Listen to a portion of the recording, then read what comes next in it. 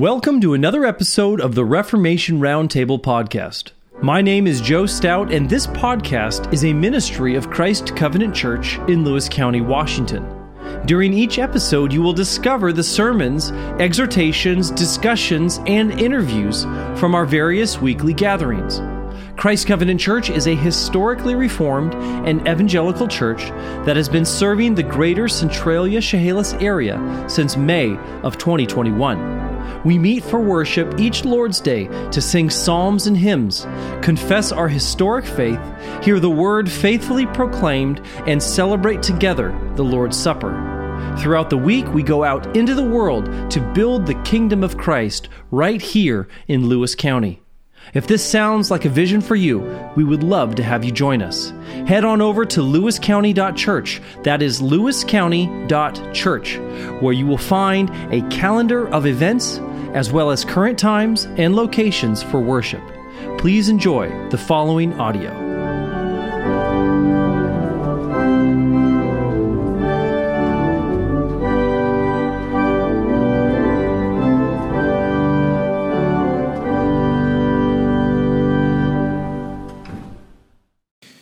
Our scripture meditation for worship comes from Psalm 143. I'm going to read verses 1 and 2. Hear my prayer, O Lord. Give ear to my pleas for mercy. In your faithfulness answer me in your righteousness. Enter not into judgment with your servant, for no one living is righteous before you.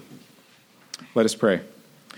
Lord Heavenly Father, hear our prayers today that we lift to you.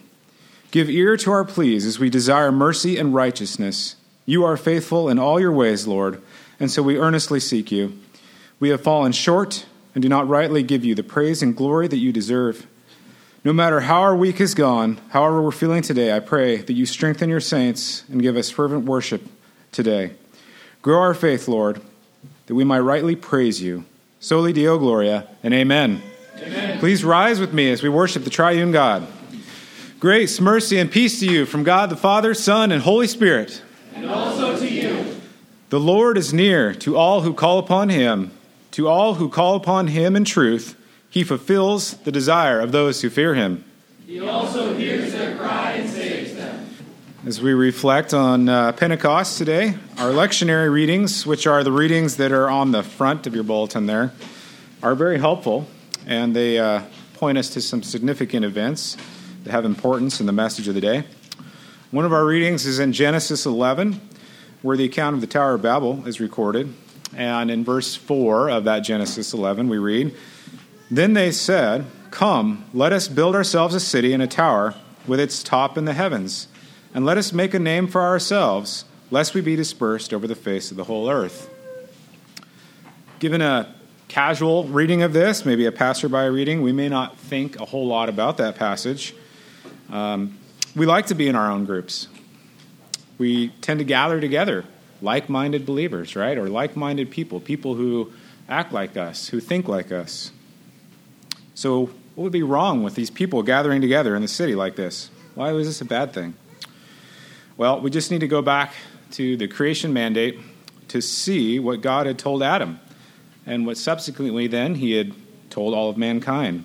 That they were to be fruitful and multiply and fill the earth and subdue it, and to have dominion over all the earth and all the things in the earth. If after the flood the people had gathered together in one place to make a great name for themselves, then we can see that this was disobedient in a couple of different ways.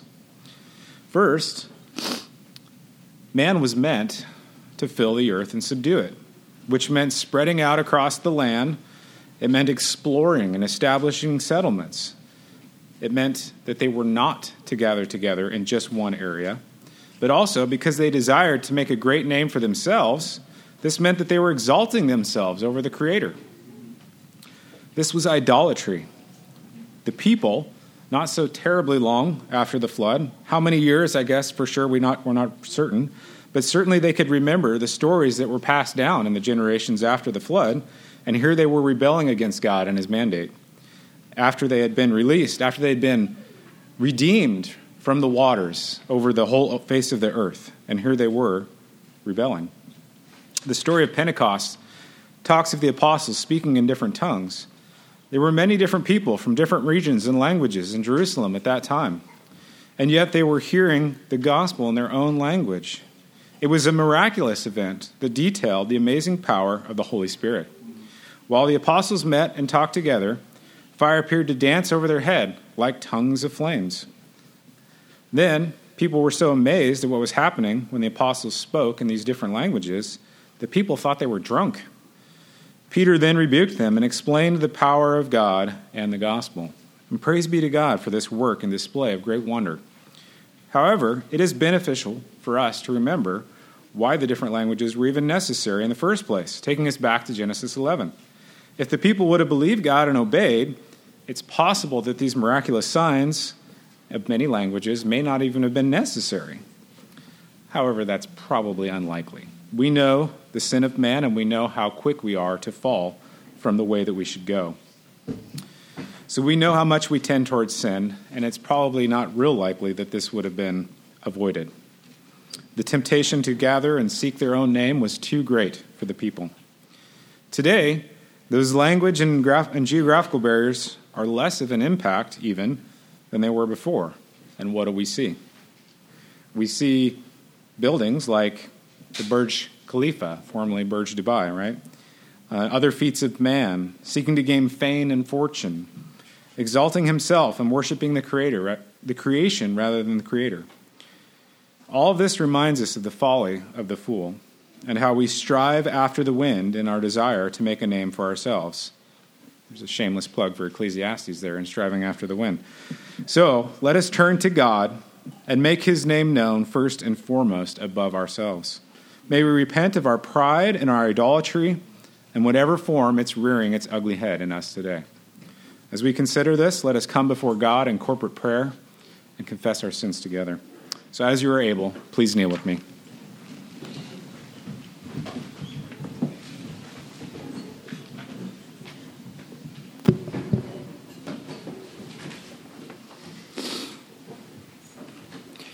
Lord, Heavenly Father, too often we exalt ourselves. Too often we take the power of the Holy Spirit for granted.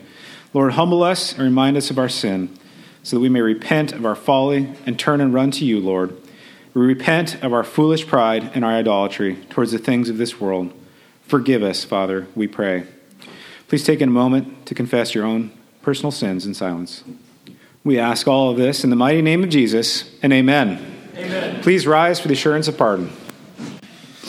Hebrews 13 says, "And every priest stands daily at his service, offering repeatedly the same sacrifices which can never take away sins. But when Christ had offered for all time a single sacrifice for sins, he sat down at the right hand of God, waiting from that time until his enemies should be made a footstool for his feet. For by a single offering he has perfected for all time those who are being sanctified. I will remember their sins and their lawless deeds no more."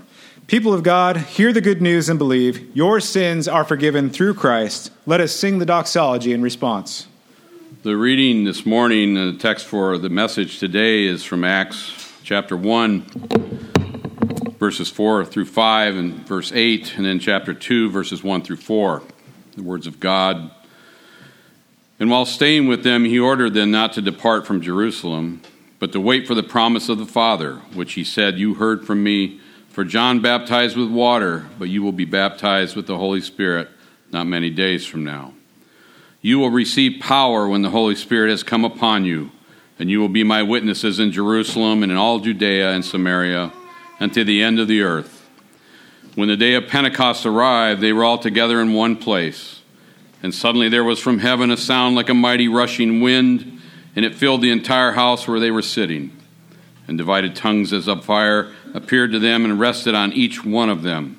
And they were all filled with the Holy Spirit and began to speak in other tongues as the Spirit gave them utterance." Would you pray with me? Heavenly Father, we thank you for this day truly. We gather as our brethren have gathered so many centuries ago, Lord, to receive your word and to be filled with the Holy Spirit of God. So, Father, we ask that you would anoint our hearts and our minds, our lips today and our ears as we delve into your word, as you deliver your message unto us. Lord, I pray that I would certainly not be an impediment to anything, any message, any clarity, any truth that you would have imparted today to your people. We pray it all in Jesus' holy and sacred name, and all God's people said, Amen. Amen. Please have a seat. Well, happy day of Pentecost. It's the 5th of the feast days for the Protestant Church, and as we were up this morning early, Kay and I were sitting. We have a couple chairs in front of a picture window, and hanging in the front of the picture window on the outside is a hummingbird feeder. So anyway, kind of a happy little story, I guess. We were talking about Pentecost. We were talking about the Holy Spirit and praying to the Holy Spirit, and we started singing "Behold, Bless the Lord." We're going to sing that at the end of the service today because we've been trying to commit it to our feeble memories, and I think we're pretty much there. But we started singing "Behold, Bless the Lord," and this hummingbird got off its perch and it flew over to the window and turned and looked in on us while we were singing this song. And we sat there singing, watching this bird just sit there, looking in on us, and we just thought it was pretty cool, So anyway, I wanted to share that with you all this morning. But we just received a message last week from Brother Tyler about the ascension of the Lord, the bodily ascension of the Lord into heaven. And now we come upon this 5th feast day of the church calendar year, the day of Pentecost. And we commemorate and celebrate Pentecost, and for those in the church who are doing the summer reading, the To the Word reading, I don't know if they're calling it that, but nonetheless, this week we spent time in John, right in the sweet spot of the chapters in John, where Jesus gives his farewell discourse. And in John 14 through 16, he's talking about this notion that there's going to be a trading of places. And as the discourse unfolds, we begin to see more clearly the importance of the difference that the Spirit makes in the works that he shares with our Lord Jesus Christ. And Jesus impresses upon our confused and fearful disciples that his departure is actually a net gain. And for we need two things. We need two things out of this when we really think about it. We need Jesus enthroned in glorified humanity at the Father's right hand. We need him there ruling and subduing enemies of the kingdom and certainly interceding for us. But we also need the Holy Spirit of God to accomplish what only he can do. And that's to work within us to bring about repentance and faith. We know repentance and faith is a gift from God. It's nothing that we fabricate or synthesize or conjure up on our own volition, but it's a gift from God. And we need also the Holy Spirit to intercede within us so that we relate to the Father in joy as his adopted children rather than in fear. And I'll refer to this during the communion time as well. Not abandoning the understanding of the fear of the Lord, but rather being too afraid to come before the throne of grace. Remember in Romans 8:15, for you did not receive the spirit of slavery to fall back into fear, but you have received the spirit of adoption as sons by whom we cry, Abba, Father. So again, I want you to remember this particular, I want you to remember it all. But this particular understanding here of one of the works of the Holy Spirit, when we do prepare this morning to come to the Lord's table, okay? I'm going to make another reference to it in a minute. So as the elders, as we considered the assignment this morning for us in the context of ministering to the body of Christ on this Lord's Day morning and understanding that it's Pentecost, I thought that I wanted to deal with the Holy Spirit of God, and so I'm going to take the next two occasions that I'm in the pulpit to talk about that. So this morning I want to talk about the Holy Spirit specifically, and then the next time, I think in 2 or 3 weeks when I'm here again, I want to talk about sanctification in particular, okay? And then we'll get back to Genesis.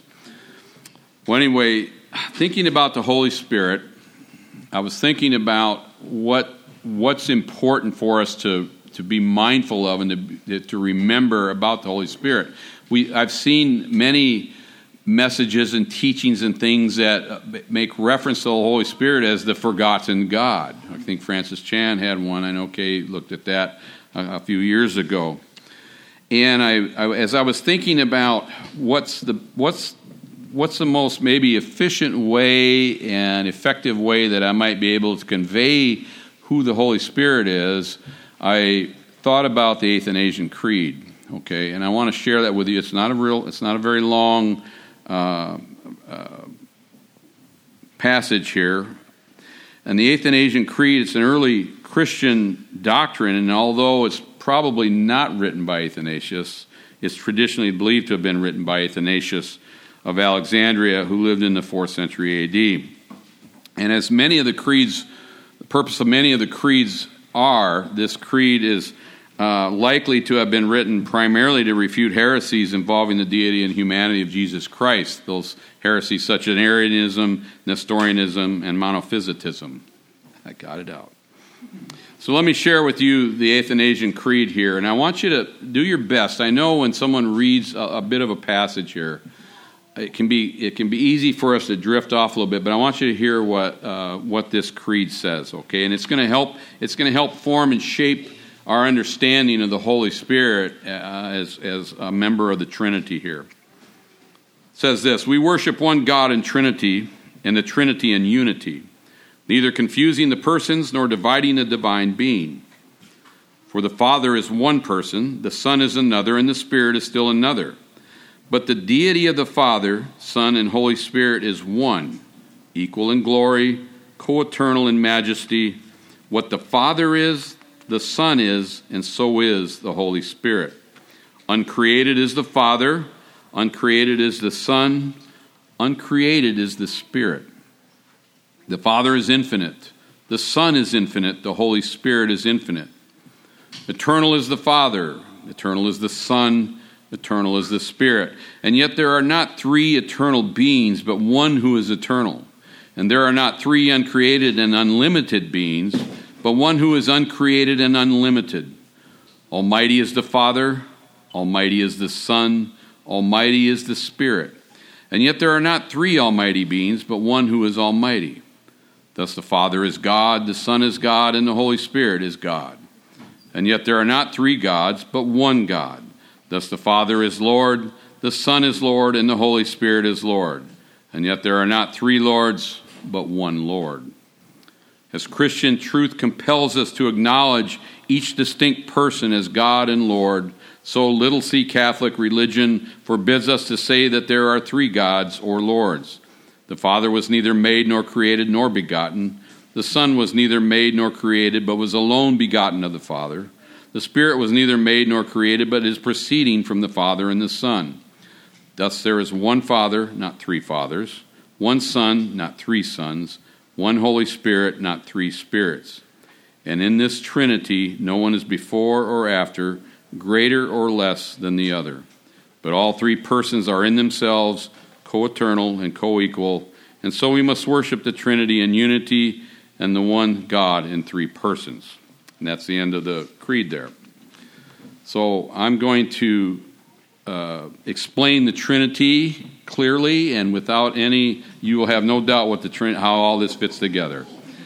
And I hope you notice the smile on my face and the tongue planted firmly in my cheek here. There's a lot of mystery here. There's a lot of, it can sound very confounding, and there's a lot of things that we aren't really meant to understand. And God does deliver those things to us that we are to understand, but the secret things of God do belong to God. And honestly, I've heard a lot of really good attempts to try to describe the Trinity, like water, three states of water or whatever. I mean, there's a lot of, I've heard it, there was a really pretty interesting one with light and a photon of light and all that, but you just can't get there. But this creed, I think, captures it well, and what it does capture is that the Holy Spirit is God. And as we see here, as we begin to look at the Holy Spirit this morning in our brief message here, we can see that the Holy Spirit is fully divine. It's the Lord Jesus Christ himself who most fully teaches the nature of the Holy Spirit. And again, we're kind of coming into that sweet spot of what we think of maybe as the Mount Everest of theology, the Gospel of John here in 14 verses 16 through 17, where Jesus says, "And I will ask the Father, and he will give you another helper to be with you forever, even the Spirit of truth, whom the world cannot receive, because it neither sees him nor knows him. You know him, for he dwells with you and will be in you." So when we look at that passage, Jesus said, "I'm going to send you another." And there's two words that can denote another. One is allos, A-L-L-O-S, and that word is used in this particular passage in John, which means another just like the first one. Okay, Jesus says, "I'm sending you another. I'm sending you an allos, one who is just like me." And of course, we read our Bibles. We know what it says in Hebrews 1 and all these things about who Christ is, that he's the exact imprint of God, the Father, and all of these things. That's what he's talking about here. The other one is heteros, which just means something that's another that is totally different. That's not what's being referred to here. Allos is being referred to. We may gather evidence for the Holy Spirit in some of the following categories, okay? One, the divine qualities of the Holy Spirit. Just the phrase alone, the Holy Spirit, is a pretty striking example, for the word holy designates the uttermost essence of God's nature. We see in John 17, verse 11, the Father referred to as the Holy Father. We see Jesus as the Holy One of God in John 6. The Spirit of God is also said to be omniscient, the Holy Spirit. In John 16, verses 12 through 13, "I still have many things to say to you, but you cannot bear them now. When the Spirit of truth comes, he will guide you into all the truth. For he will not speak on his own authority, but whatever he hears, he will speak, and he will declare to you the things that are to come." We see Jesus reference himself in many using this type of language about himself, and he's using it about the Spirit of God here in John 16. The Holy Spirit is omnipotent. In Luke 1:35, it says, "And the angel answered her, 'The Holy Spirit will come upon you, and the power of the Most High will overshadow you. Therefore the child to be born will be called Holy, the Son of God.'" And of course, the Holy Spirit is omnipresent. And we had a reading this morning already from Psalm 139 during the prayer time. But verses 7 through 10 says this, "Where shall I go from your Spirit? Or where shall I flee from your presence? If I ascend to heaven, you are there. If I make my bed in Sheol, you are there. If I take the wings of the morning and dwell in the uttermost parts of the sea, even there your hand shall lead me, and your right hand shall hold me." We see that the Holy Spirit is omnipresent. He's everywhere.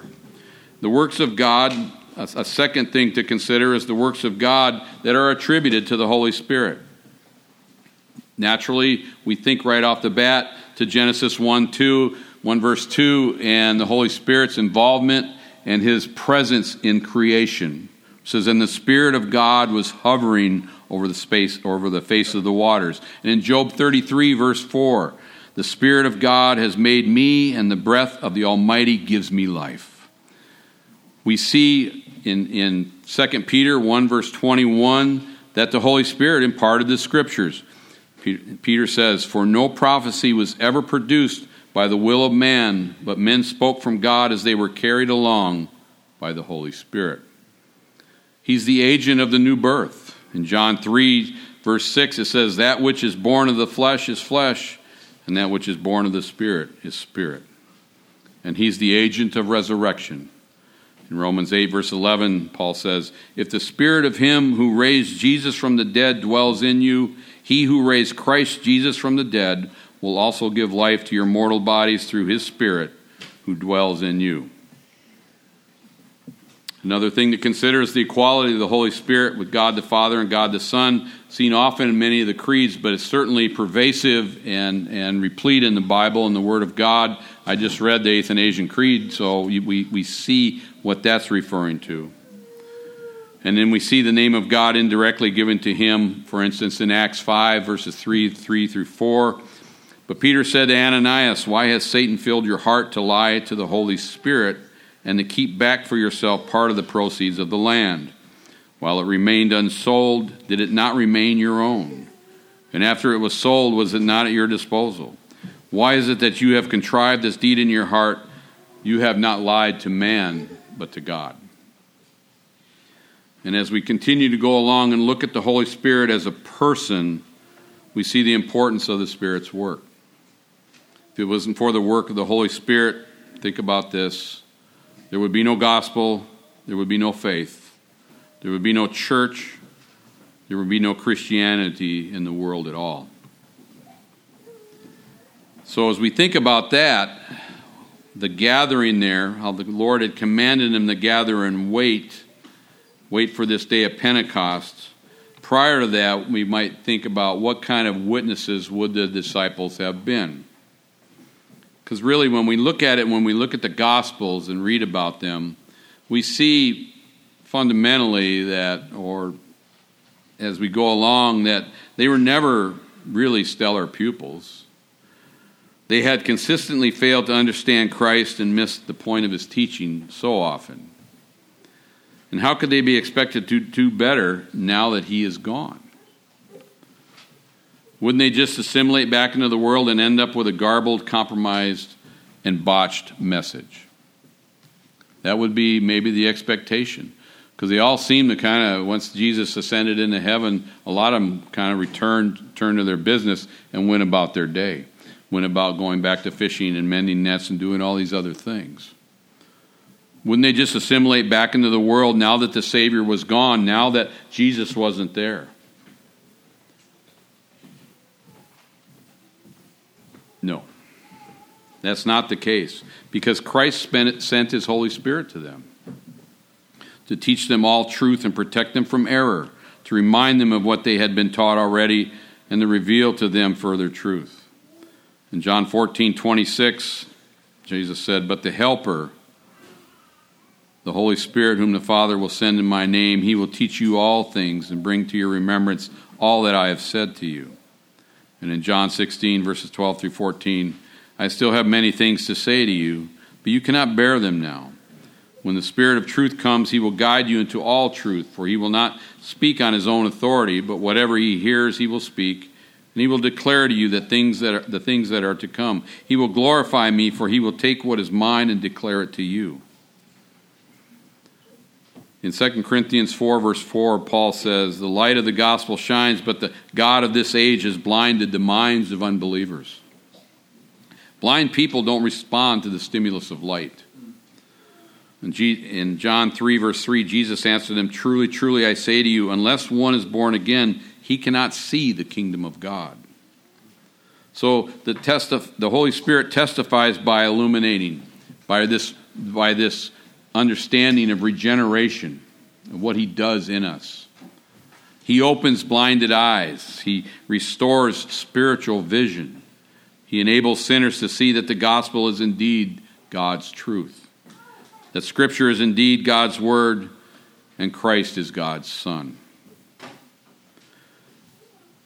If you are here this morning and you are a Christian, the Holy Spirit has been in your head. If the day you made a profession of faith in Christ, you understand that the Holy Spirit has been in you, that he has had his way with you, that he has done his perfect work in you, to put you in that position to all of a sudden respond to the light of the gospel. And certainly it's not for us to think that we can prove the truth of Christianity by our own arguments. That's an important statement. We cannot prove the truth of Christianity by our own arguments. Nobody can prove the truth of Christianity except the Holy Spirit, by his own almighty work of renewing a blinded heart. It's the sovereign prerogative of Christ's Spirit to convince men's consciences of truth of Christ's gospel. And Christ's human witnesses must learn to ground their hopes of success not on clever presentation of the truth by man, but on powerful demonstration of truth by the Spirit. In 1 Corinthians 2, 1 through 5, Paul the apostle reminds us. He says, when I came to you, brothers, did not come proclaiming to you the testimony of God with lofty speech or wisdom. For I decided to know nothing among you except Jesus Christ and him crucified. And I was with you in weakness and in fear and much trembling. And my speech and my message were not in plausible words of wisdom, but in demonstration of the Spirit and of power, so that your faith might not rest in the wisdom of men, but in the power of God. Have you ever had an encounter with a non-believer and thought, man, that didn't go as I planned it to go? It went better. That has happened. I mean, I've experienced that. I've had to go the other way too. This was it seemed like an abject failure here. But the Holy Spirit is the one who changes hearts. And that doesn't deter us from evangelizing. Reformed people, Calvinists, whatever, we get that thrown at us constantly. That we shy away from or don't put much importance on evangelizing because God has already elected and chosen whom he's going to call. Well, we know that's not true. So as we think about the Holy Spirit, it's easy to think about the Spirit's work in our life, but what is the primary purpose of the Holy Spirit of God? The primary purpose, his primary work. John said in chapter 16, verses 13 through 14, when the Spirit of truth comes, he will guide you into all the truth, for he will not speak on his own authority, but whatever he hears, he will speak, and he will declare to you the things that are to come.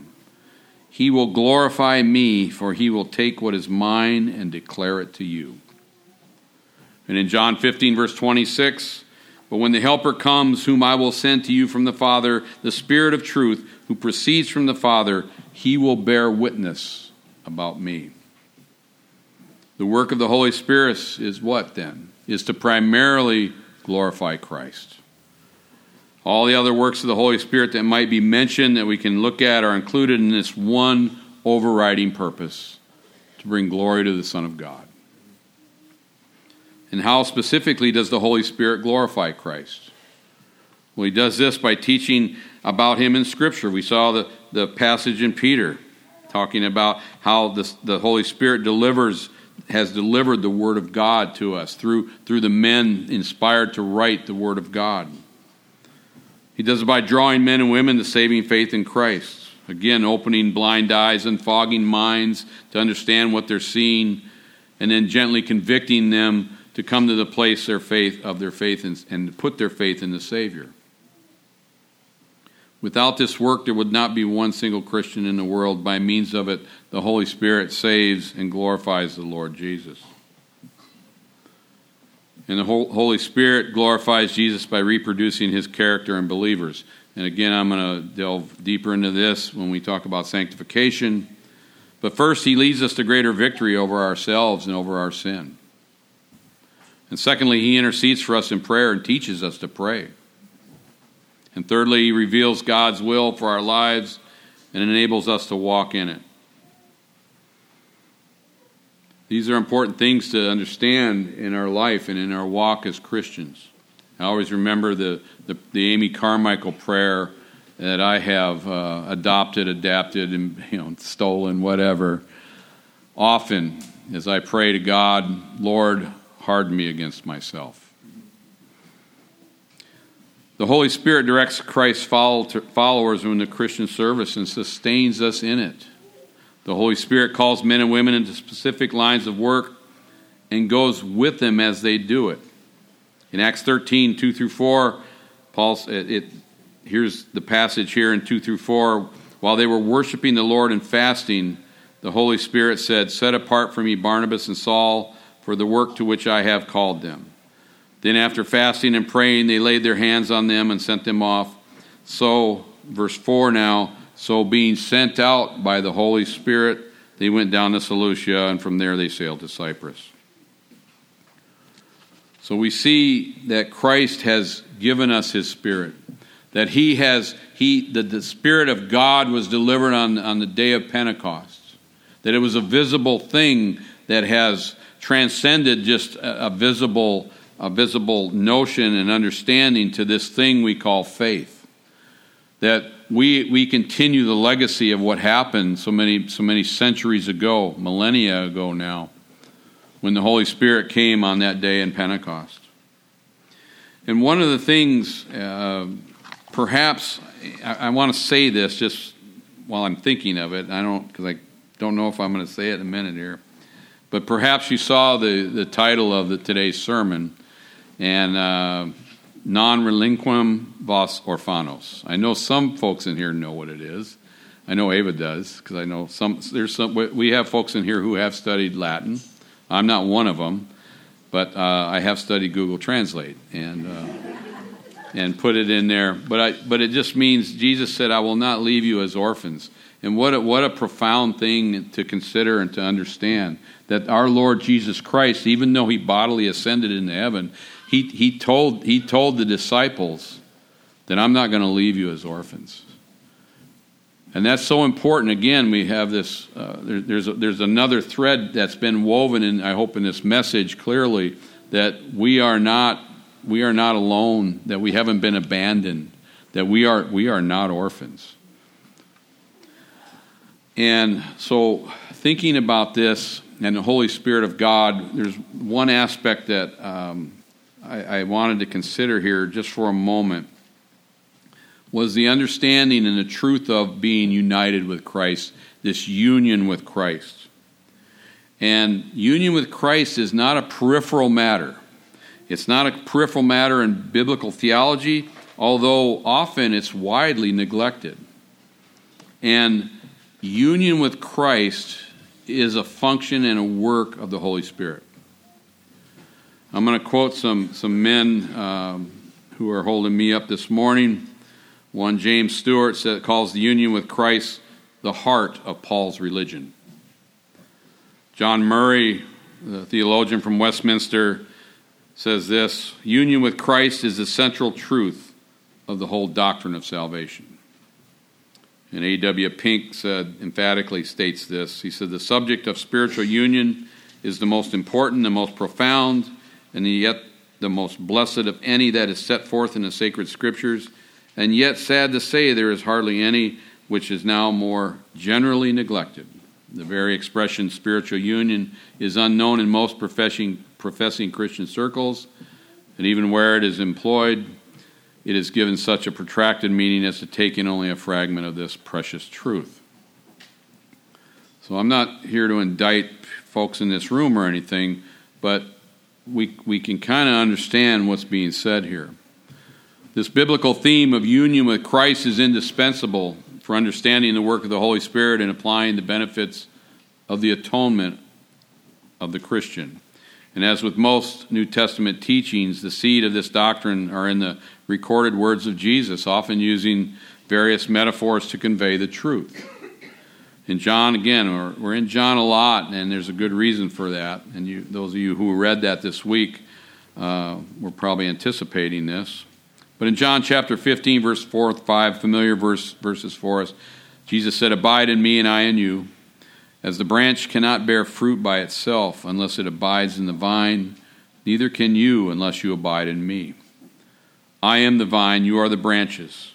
Whoever abides in me and I in him, he it is that bears much fruit, for apart from me you can do nothing." And certainly in the high priestly prayer that John recorded for us, just an absolutely magnificent portion of Scripture in John chapter 17, we see this union discussed explicitly by our Lord as he communes with the Father, as he speaks to the Father, and we are privy to this.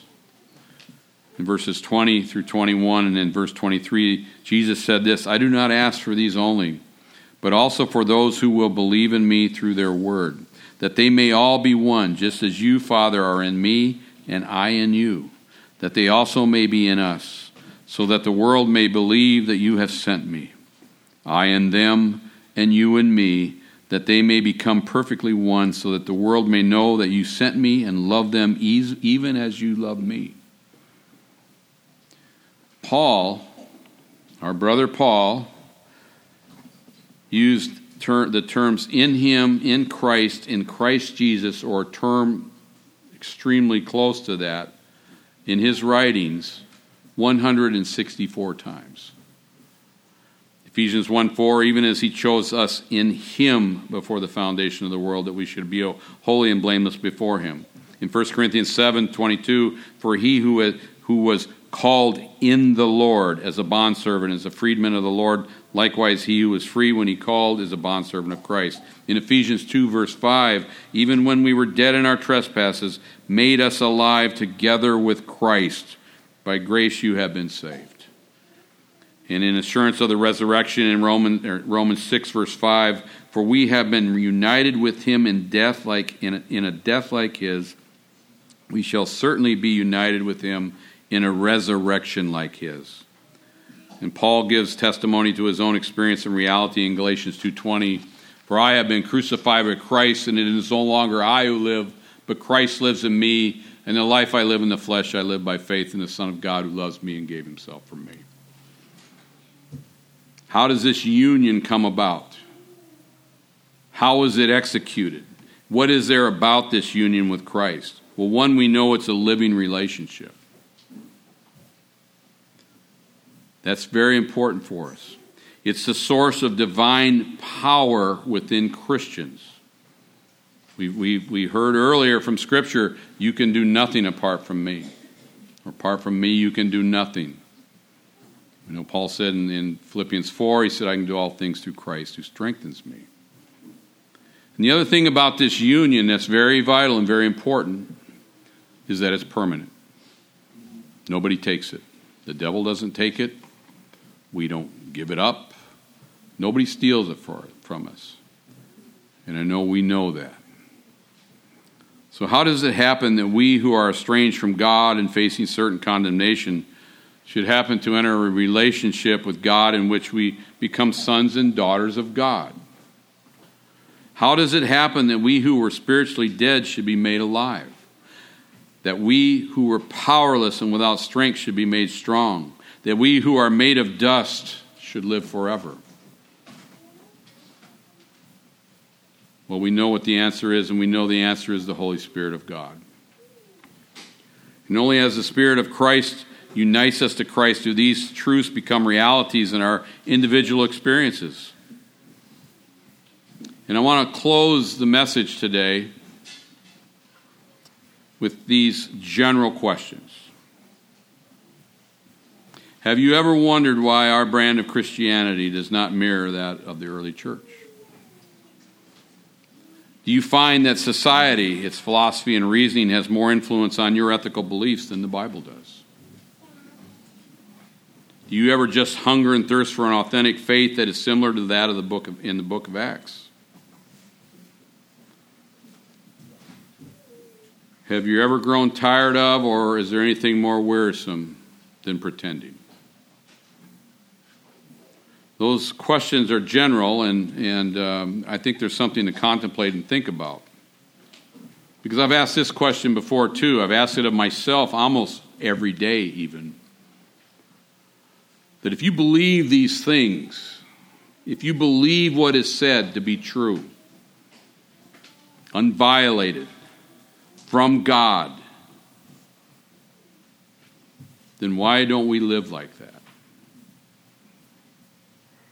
Why do we doubt? Why do we cower? Why are we lazy? Why do we look for another way? Why do we allow the godless and impotent government to dictate to us how we should think and how we should act? If we believe what this book says here, if we believe what's in here, and we believe what the Holy Spirit of God has done within us, why do we fall so short so often?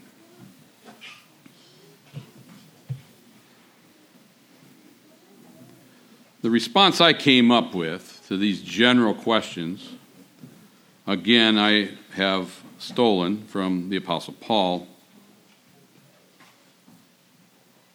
In Romans 12, very familiar verse 1 and 2, it says, I appeal to you, therefore, brothers, by the mercies of God, to present your bodies as a living sacrifice, holy and acceptable to God, which is your spiritual worship.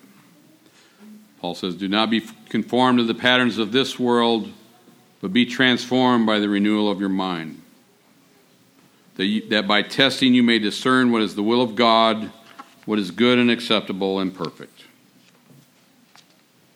Would you pray with me? Dear Heavenly Father, we are yours. You have seen it, seen to it. You alone have accomplished our salvation. We thank you. Lord, you have gifted each believer with qualities to be utilized for your church, to further your kingdom, to bring you glory. Let us be faithful. Let us be obedient. Let us be submissive. Let us be humble. Let us be your light in this dark world. And Lord, as much as it must please you to see us dutifully exercise the gifts you have bestowed upon us, how much more pleased must you be to see the fruit of your Spirit manifested in the lives of your people. Lord, let us love truly. Let us exhibit joy and be truly joyful. Lord, may we be patient. Let kindness translate into goodness. Strengthen our faithfulness, gentleness, and self-control. Lord Jesus, have us to crucify the flesh and its sinful passions and desires. Lord, let us keep in step with the Spirit always and forever. In the name of the Father, the Son, and the Holy Spirit. Amen. Amen.